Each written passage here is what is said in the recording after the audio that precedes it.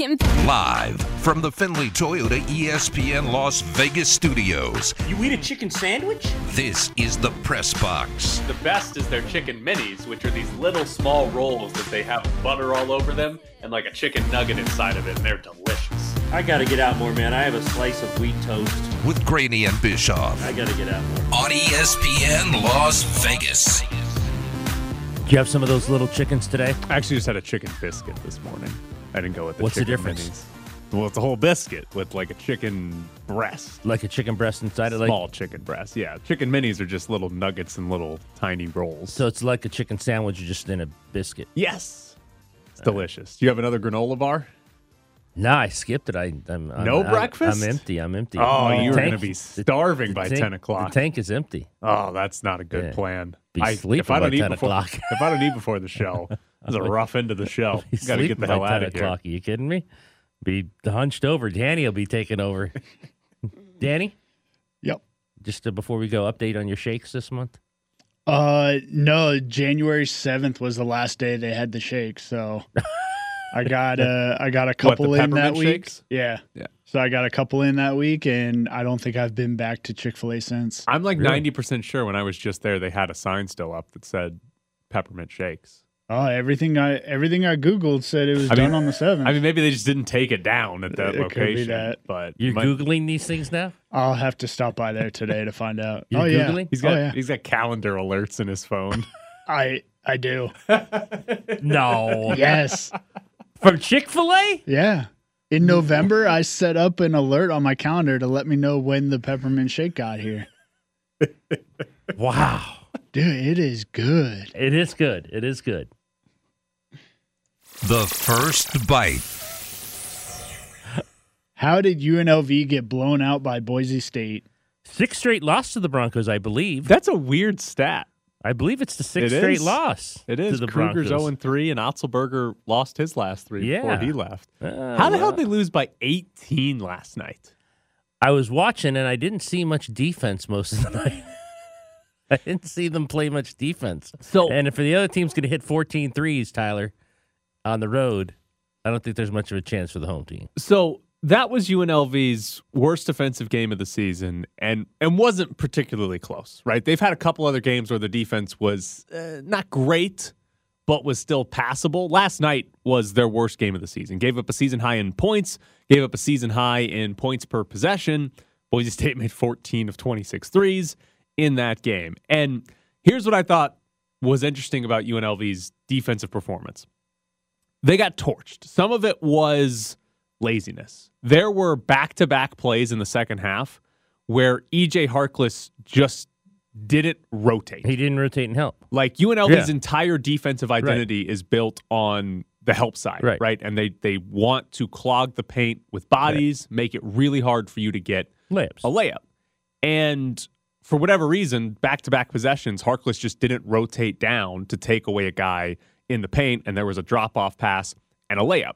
Some of it was not being just good enough. Like UNLV got beat off the dribble in that game more than they probably have in any game this season, which when you talk about the help side defense and not being in position and all that, if you don't get beat off the dribble, you don't need the help side. Right? Obviously, you're going to get beat off the dribble in every game sometimes, but if you, for the most part, stay in front of your guy, you're never going to They didn't do a good job of that all night. Terrible at it. I mean, they got beat off the dribble by everybody last night. And then, so you throw those two things in together, where it's probably their worst performance staying in front of ball handlers. They weren't, and it wasn't just Harkless, but he had the two that really stood out to me. But you have guys that are just not rotating when they're supposed to be rotating. And then you throw in sort of the schematic edge that Boise State ultimately had in that game, where UNLV's help side defense, when they do get beat off the dribble, it leaves three-point shooters open. Because, again, the entire point of the scheme is to flood the paint with bodies, but what that means is there's guys on the outside. And the slight difference in Boise State and most of the other teams UNLV has played, Boise State has 5 shooters on the floor at all time. Their tallest player in their starting lineup is 6'7". It's Dagenhart, right? They don't play with like a true center. They play with 5 guys that can shoot. And so Boise State, for large portions of that game, had 5 guys around the perimeter, somebody gets beat off the dribble. Here comes a help side defender, kick it out, guys open Make for a three. And when you get beat off the dribble in UNLV's defense, it makes it harder to defend the three. When you get beat off the dribble against a team that's playing with 5 guys on the perimeter, you've basically got no especially ones shot. who can make shots. Right. Your only hope at that point is that the other team just misses a bunch shots. of threes. And Boise State didn't miss a bunch of threes last night. So to me, there were 3 real big factors. Guys being lazy or not focused, whatever you want to say. Guys just simply not being good enough and getting beat off the dribble. And then the scheme, when you combine those first 2 things, the scheme is going to get torched. And it's not that Kevin Kruger should change his defensive scheme in the middle of a game, because they've been a great defense and they've been a great defense running that type of scheme. But that scheme's not going to work when guys get beat off the dribble and when their help side is not very But good. they haven't been a great defense in the Mountain West, and I think that's a big part of why they're 1-3. So if you go by just points per possession, they played 12 non-conference games. Only 3 of those 12 teams got over 1 point per possession, which is about the college average every year. They've played 4 Mountain West games. All 4 Mountain West opponents have been over 1 point per possession. You look at, New Mexico, they're a really good offensive team, right? Like, so if New Mexico scores over 1 point per possession, you're not really looking back and saying, oh, we struggled in that one. That's fine. San Diego State, they're better defensively, but they're still a pretty good offensive team. You're not going to be too concerned. But San Jose State's not top 100 in offense, and Boise State's not top 100 in offense. For UNLV to give up more than 1 point per possession in those 2 games, and specifically 1.2, 2-3 last night, which is an insane number, that's just not for a team that is supposed to be built on defense, for a team that's identity is supposed to be, hey, how good are we defensively? You cannot have that against Boise State. You cannot have that type of performance and have any chance to win whatsoever. And once again, we saw from E.J. Harkless spurts and then non-spurts. And I can't remember a kid who in different halves are such a different player. Now, he only shot 5 of 18 from the field, so that wasn't good. 0 for 4 from 3, played 31 minutes. But the hot and cold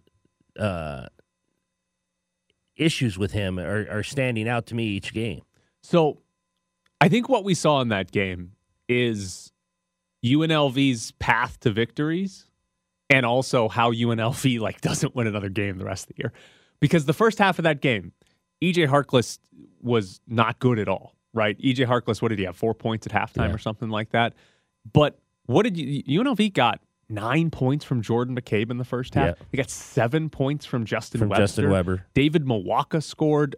Carl Jones came in, and Carl Jones had a put-back dunk. UNLV in the first half had the lead, too, at halftime. Their role players played really well in the first half. And if E.J. Harkless is going to be your best player, and most nights you're going to get, 10 to 20 minutes of him not playing very well, and then 10 to 20 minutes of him playing really well, when he's not playing well, you need other guys. You need Webster to fill it in. And you need McCabe. And in the first half, they did. And that's how UNLV is going to win a lot of games, is if, hey, Harkless isn't playing well at the moment, so Jordan McCabe or Justin Webster, or it's been Luis Rodriguez in the past, some of the role players have good offensive performances. And then here comes E.J. Harkless with his, his second half explosion. 8 minutes where he's just going to make everything that he throws in. But the problem for UNLV is that didn't really happen in the second half. Harkless had there was a 5 possession stretch where he scored on, I think, 3 or 4 of the possessions. But that was it. It didn't really come in the second half, and I don't think McCabe scored in the second half. Webster knocked down a couple threes, but a couple threes. It never came for Harkless in the second half, and the role players, you're not going to get Jordan McCabe scoring 9 points in the first and then 9 more in the second. Yeah.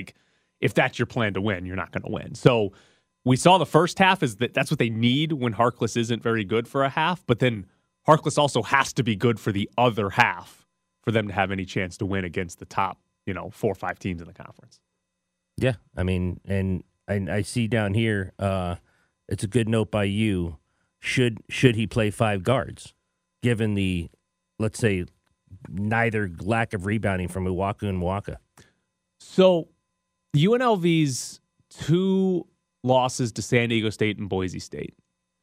Defensively, they've gotten exposed at the center position because San Diego State, they did it by setting a screen and then just shooting a three. Because UNLV switches every screen.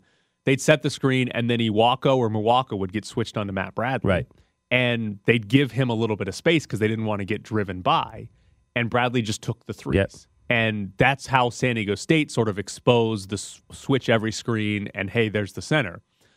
Boise State did it last night by just driving around him. Right, they hunted Victor Iwako in the second half. When he was in the game, they were like, "Come get a ball screen," and we're going at Victor Iwako. And if Iwako can't guard a guard on the perimeter, he doesn't have a role on this team. Like, his role on the team is he's an athletic defensive player. And the problem for UNLV, though, is if those two guys are going to be exposed defensively by other teams hunting them, they don't do anything on the offensive end. Neither one of those guys is scoring. No. And neither one's a particularly good rebounder for a center. What's their value to the team? 7 points in a combined 36 minutes with 8 rebounds in a combined 36 minutes between them. Right. Like, what's that position's value to this team if they're getting hunted on defense? There's not much there. And so you look at the lineup and say, okay, do we need to change? Because if you're going to switch all screens, you might be better off with 5 guards because then they can't hunt a big on the perimeter. Now, against some teams, you're going to get posted up and you're going to give up some layups on that end. But that might be better. The issue, though, with Eli Parquet still injured, I don't know that they have a better option. Do they have? Yeah, exactly. Who comes off and replaces? It's like, so, then it becomes Jordan McCabe gets a lot more minutes in a 5-guard lineup.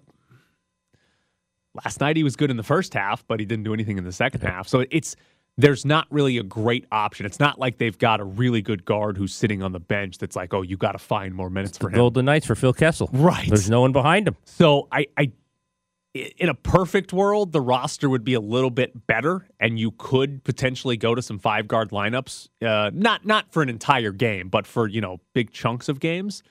But I just don't think it's good enough. Once they get Parquet back, then you can make a pretty good argument for Harkless, Gilbert, Parquet, Webster, and Luis Rodriguez is, hey, that's sort of a 5-guard lineup that you can run out there.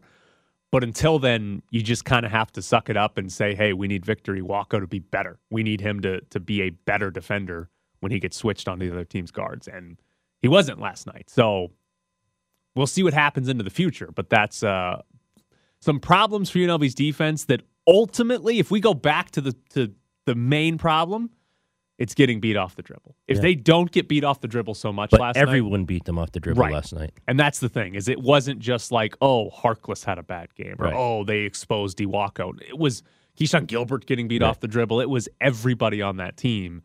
And I'd say it's bizarre and not a good sign, but also it's unlikely they're that bad defensively again. I mean, they'll probably have one more game, but it's unlikely that they do that. Well, 6 in a row. When do they play at Boise? February 19th, I think it was. So we got a little ways away.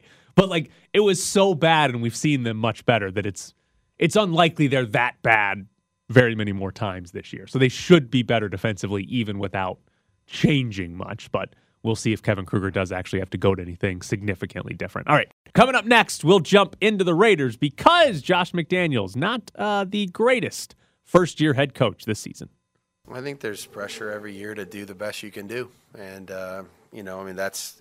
that's what my mindset will be. That's what it was. And I think that's what our team and our staff and our organization will be thinking about as we go forward. To put any more pressure on ourselves is, we want to do as good as we can do. And that's clear and obvious. So we know what the standard is, and we're going to try to do everything we can to get closer to it, and that's every day, and that process has already begun. So our off season's begun, and so every way we can make it better, we're going to try to do that.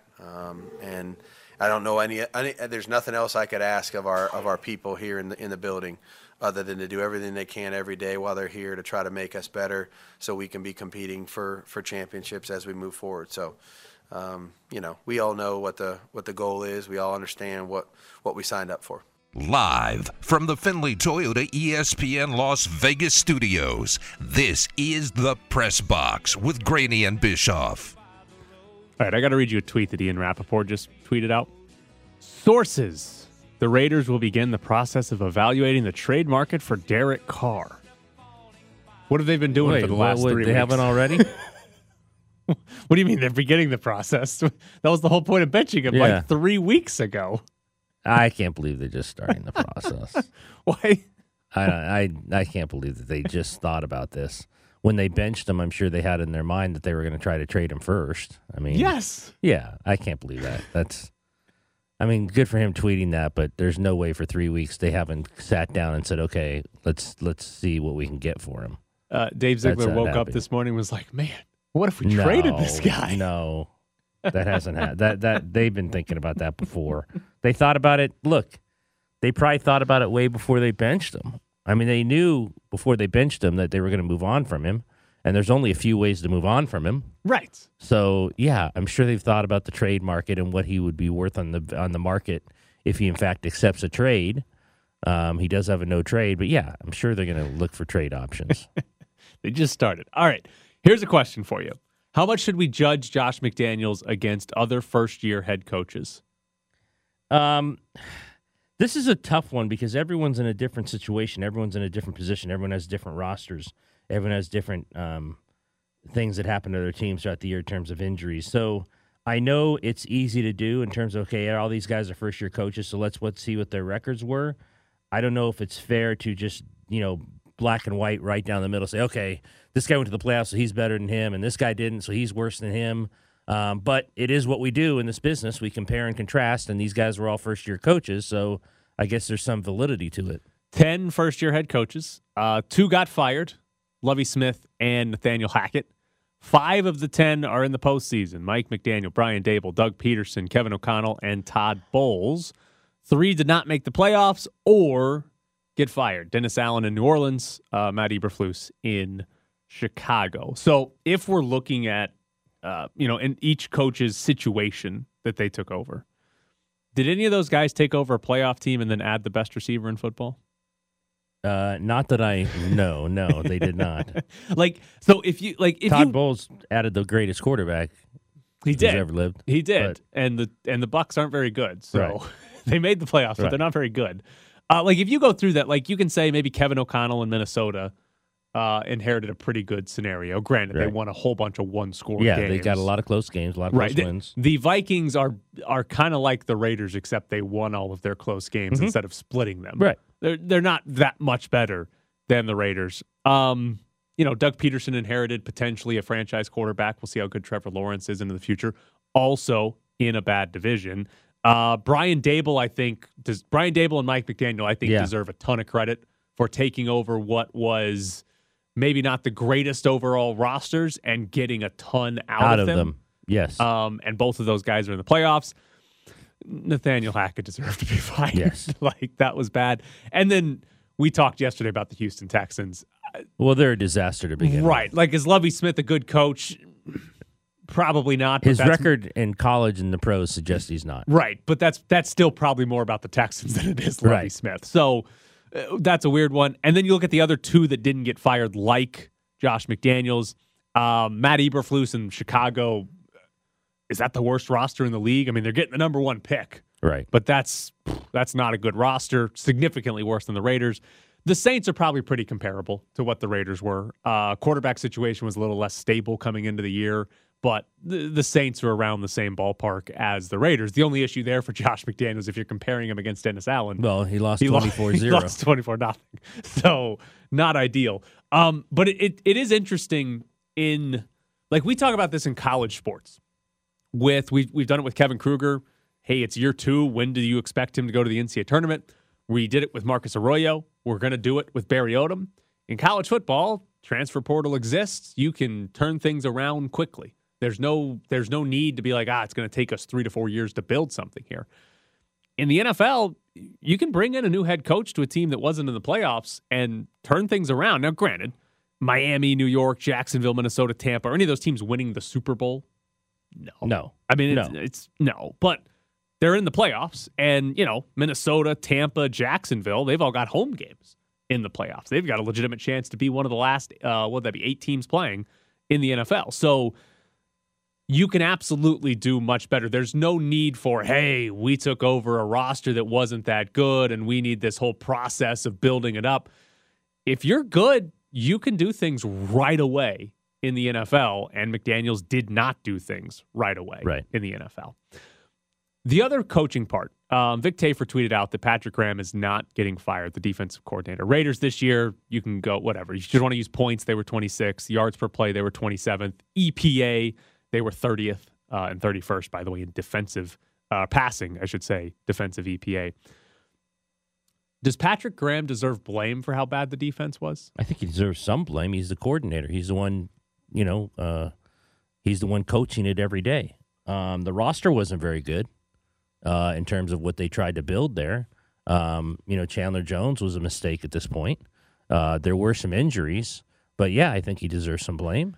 To be a fireable offense, I don't know. I'm not to sit here and say, guys, he should be fired for specifically, but I do think he deserves a lot of blame as the coordinator for not getting more out of them. I think there's the part that he doesn't deserve blame for, I don't think he deserves blame for Chandler Jones being... No, that's on Chandler Jones. Right. That's on Chandler Jones. He didn't have a good game until like week 10 or whatever it was. I don't think he deserves blame for, like, when you look at the roster and the front office said Jonathan Abrams going to be a starter for us going into week 1. That's not on Patrick Graham either. That's on the front office not replacing Jonathan Abram until week 8 or whatever it was when they finally cut him. What I do think is interesting, and I don't know if he deserves blame for this, but you can go through some of the young players on this team. Trayvon Merrick, 2021, Pro Football Focus had him as the 25th best safety. Last year, 83rd, or this year I should say. This year. 83rd. Nate Hobbs, last year, 5th best corner. This year, 74th. Rock Ya-Sin, last year, 29th. This year, 52nd. They had a lot of players take significant drops. And that's, Pro Football Focus grades. It's nothing to write in stone. But those are significant regressions from players that you were probably expecting to take a step forward. They did have Duron Harmon, who they signed in free agency. Duron Harmon had a good year. Did have a good year. He went from 68th to 25th. But he was, going through the defense, the only player that had like a significant jump in Pro Football Focus grades. I don't know how much Graham deserves blame for that, but Trayvon Merrick and Nate Hobbs specifically, 2 secondary guys that people thought, hey, that's a solid NFL starter, and if they can take the step, they might be even more than that. For them to regress to be to the point where they played at a level where they shouldn't be starting, that's a big deal, because now how do you evaluate those guys going forward? Mm-hmm. Is Merrick still a starting level safety? Like, was that coaching? Or is he what they saw this year? Right. Like, and was that Patrick Graham's fault? Because if it was, he should be fired because he ruined a starting level safety. If it's not, then you've got to replace Trayvon Merrick, because you can't go in the next year and say we've got the 83rd best safety starting for us. That would be stupid. So I don't know where the blame goes, but Patrick Graham has some players this year that regressed, and that's not really a good sign when young players regress. All right, coming up next, Mike Grimala joins the show. With 15 on the clock, McCabe to a curling Harkless in the lane. Harkless bounces to Gilbert. Gilbert double clutch, layup, and a foul. What great body control by Keyshawn Gilbert. Gets the bucket to give the Rebels the lead, and Milwaukee with the rebound. He gives it to Harkless. Harkless going to drive. Harkless all the way down the left side. Puts it up and in. He's never seen a steak that is too gray. He once ate half a box of Cheez-Its for lunch and finished off the other half for dinner. He has eaten exactly 1 taco in his life. He is Mike Grimala. Have tacos changed that much since I tried one? Joining us now from the Las Vegas Sun is Mike Grimala. All right, Mike, what happened to UNLV's defense last night? They got beat by a team that was prepared for it and had scouted them pretty well and had the personnel to beat them. We know that the kind of defense they want to play, they want to swarm to the ball. They want multiple defenders on the ball.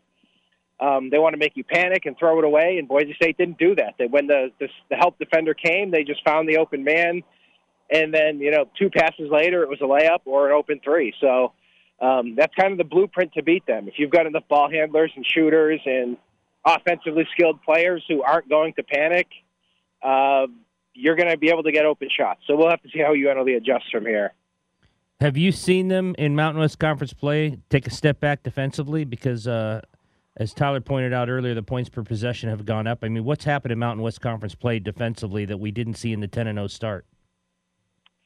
I would say it's a couple things. One is the scouting, like I pointed out, like these teams are going to scout UNLV much more heavily than an out-of-conference team will. So they know what's coming, and they are going to plan specifically ways to beat it. And two, they lost Eli Parquet, who's one of their best defenders, if not their best defender, and that's hurt them because he's not out there to defend on the ball, and he's also forcing them to play their other guys more, and they're losing,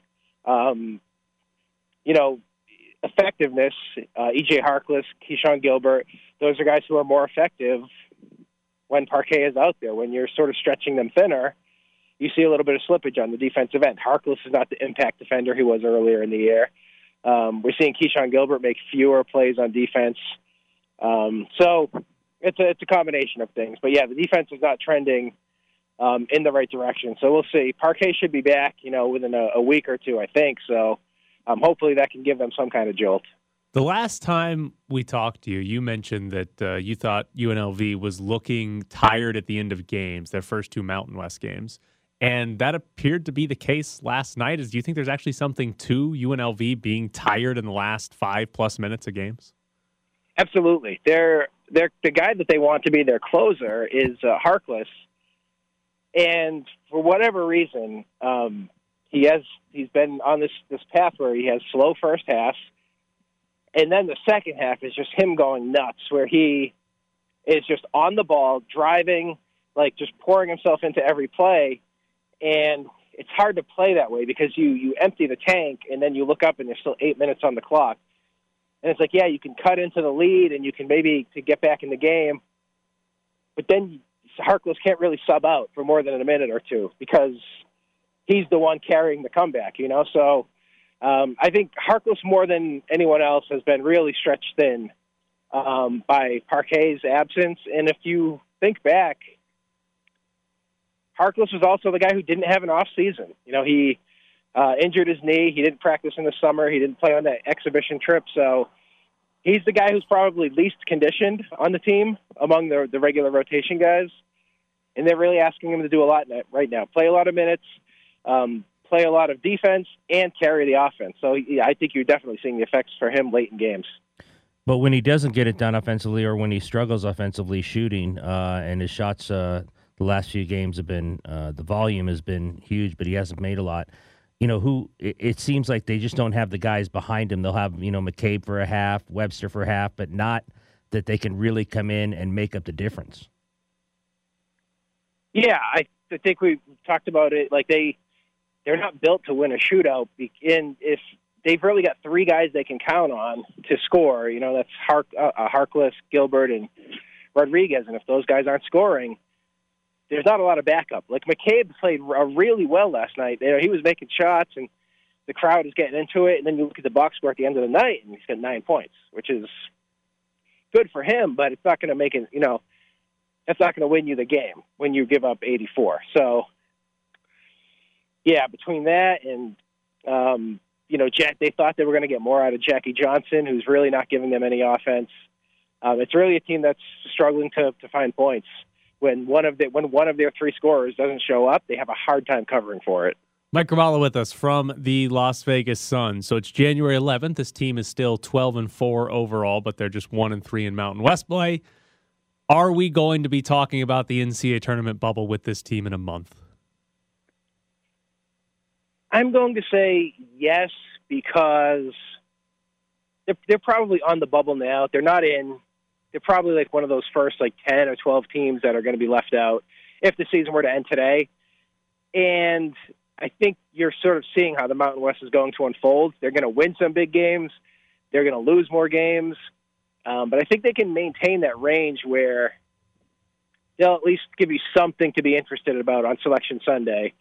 Do I think they're going to put together an at-large team that's going to qualify at this point? Probably not.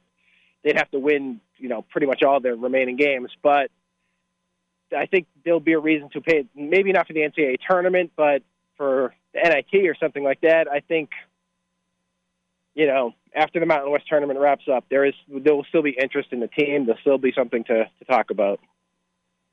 I have a quick question for you. How much did Bobby Petrino leaving hurt them overall, do you think? I like the hire. I like the Brennan Marion. I like that they didn't just go with, another coach to fill in. They went with someone who's a completely different philosophy, someone who's got his own style, someone who's exciting.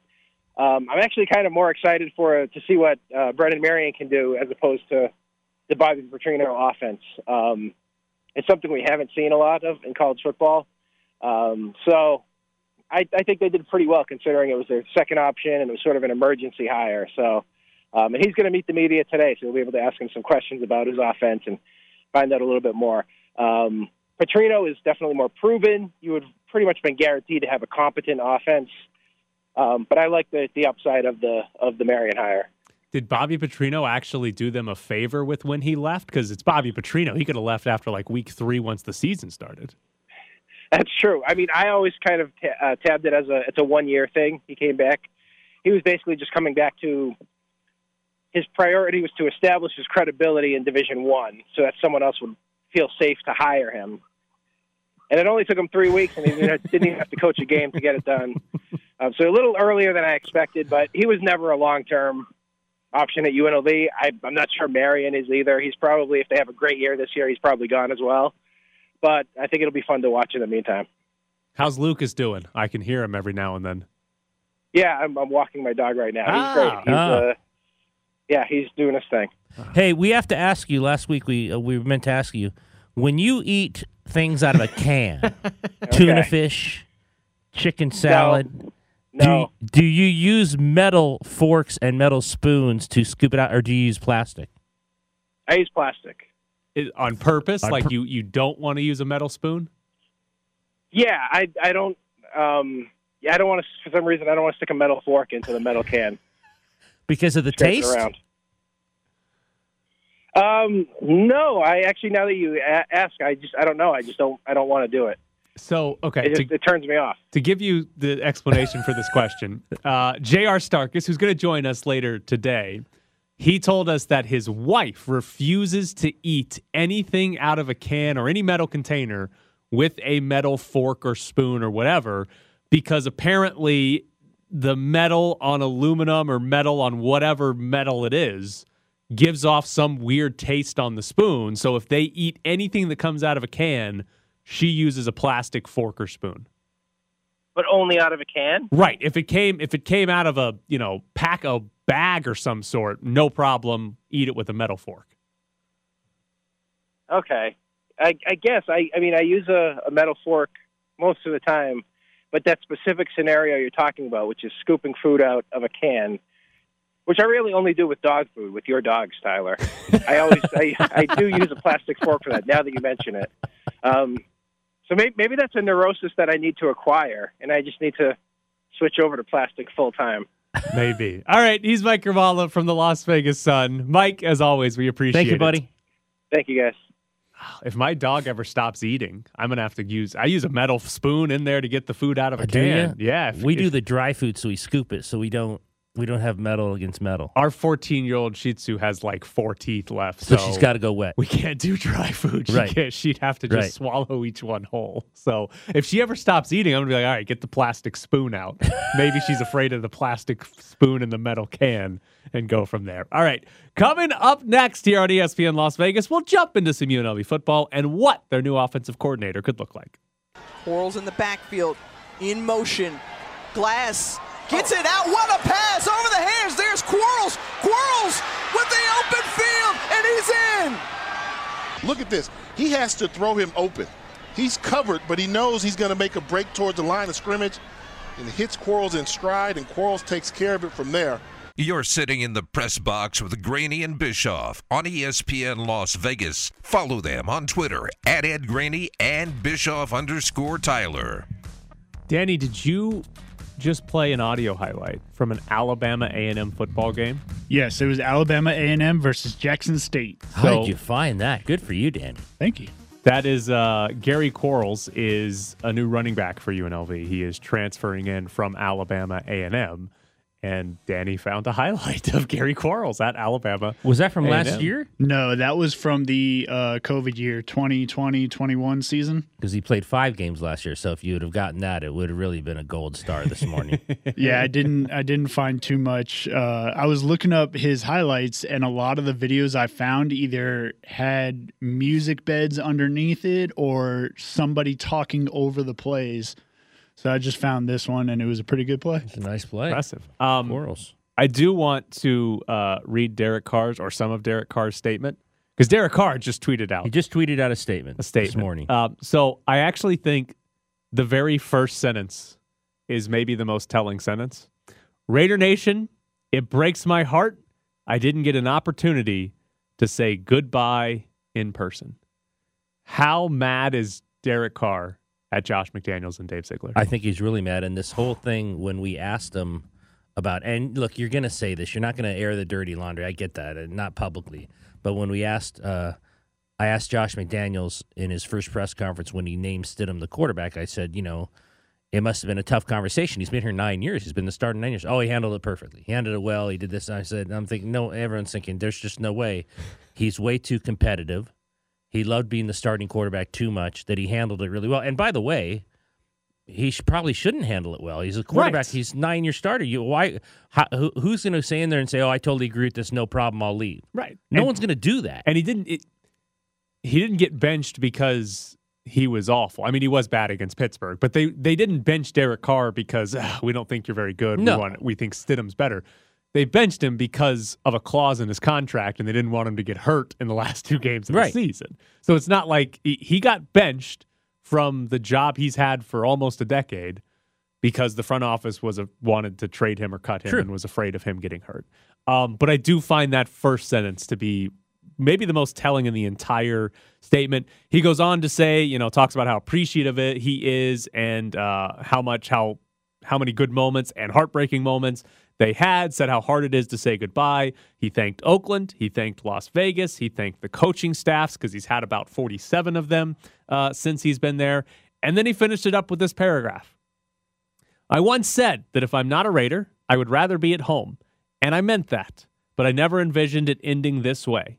That fire burning inside of me to win a championship still rages, a fire no man can extinguish, only God. So I look forward to a new city and a new team who, no matter the circumstance, will get everything I have. Winning a championship is what I've always wanted and what I will continue to work towards. You take anything away from his comments about the next team he's going to play for? No, I take people are going to go back to, we've talked about this before, the statement that he was always going to be Raider, and if not, he wasn't going to play. And I don't think you or I ever believed that because guys are too competitive in this world in terms of that league, and he wasn't going to leave that much money on the table, and nor should he. So I don't think anyone bought into that, and I'm not going to rip him for that. Guys say things, and then they go back on it because the obvious reasons. So, no, I don't. I am not shocked at all he's continuing to play.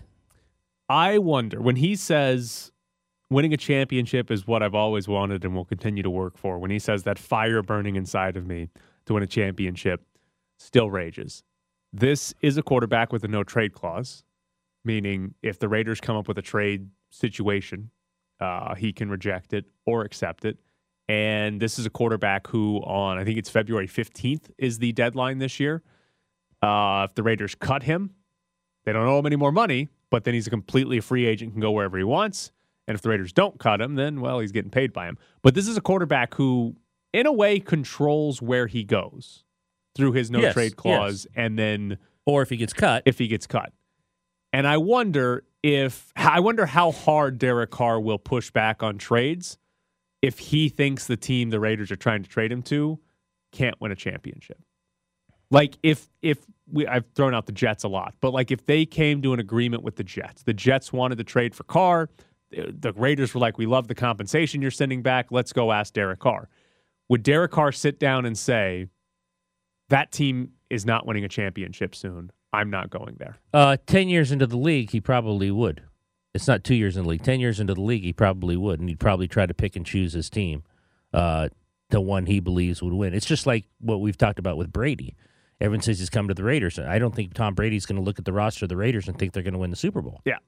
So that's, I think, a curious point that the Raiders will pretty much have to take into account when they make a trade. Look for trade opportunities. And could hurt their leverage a little bit. I don't know how public it'll get out if it's like, hey, the Raiders and Jets agreed to a compensation, but Carr rejected it. I don't know if we'll ever get that type of detail.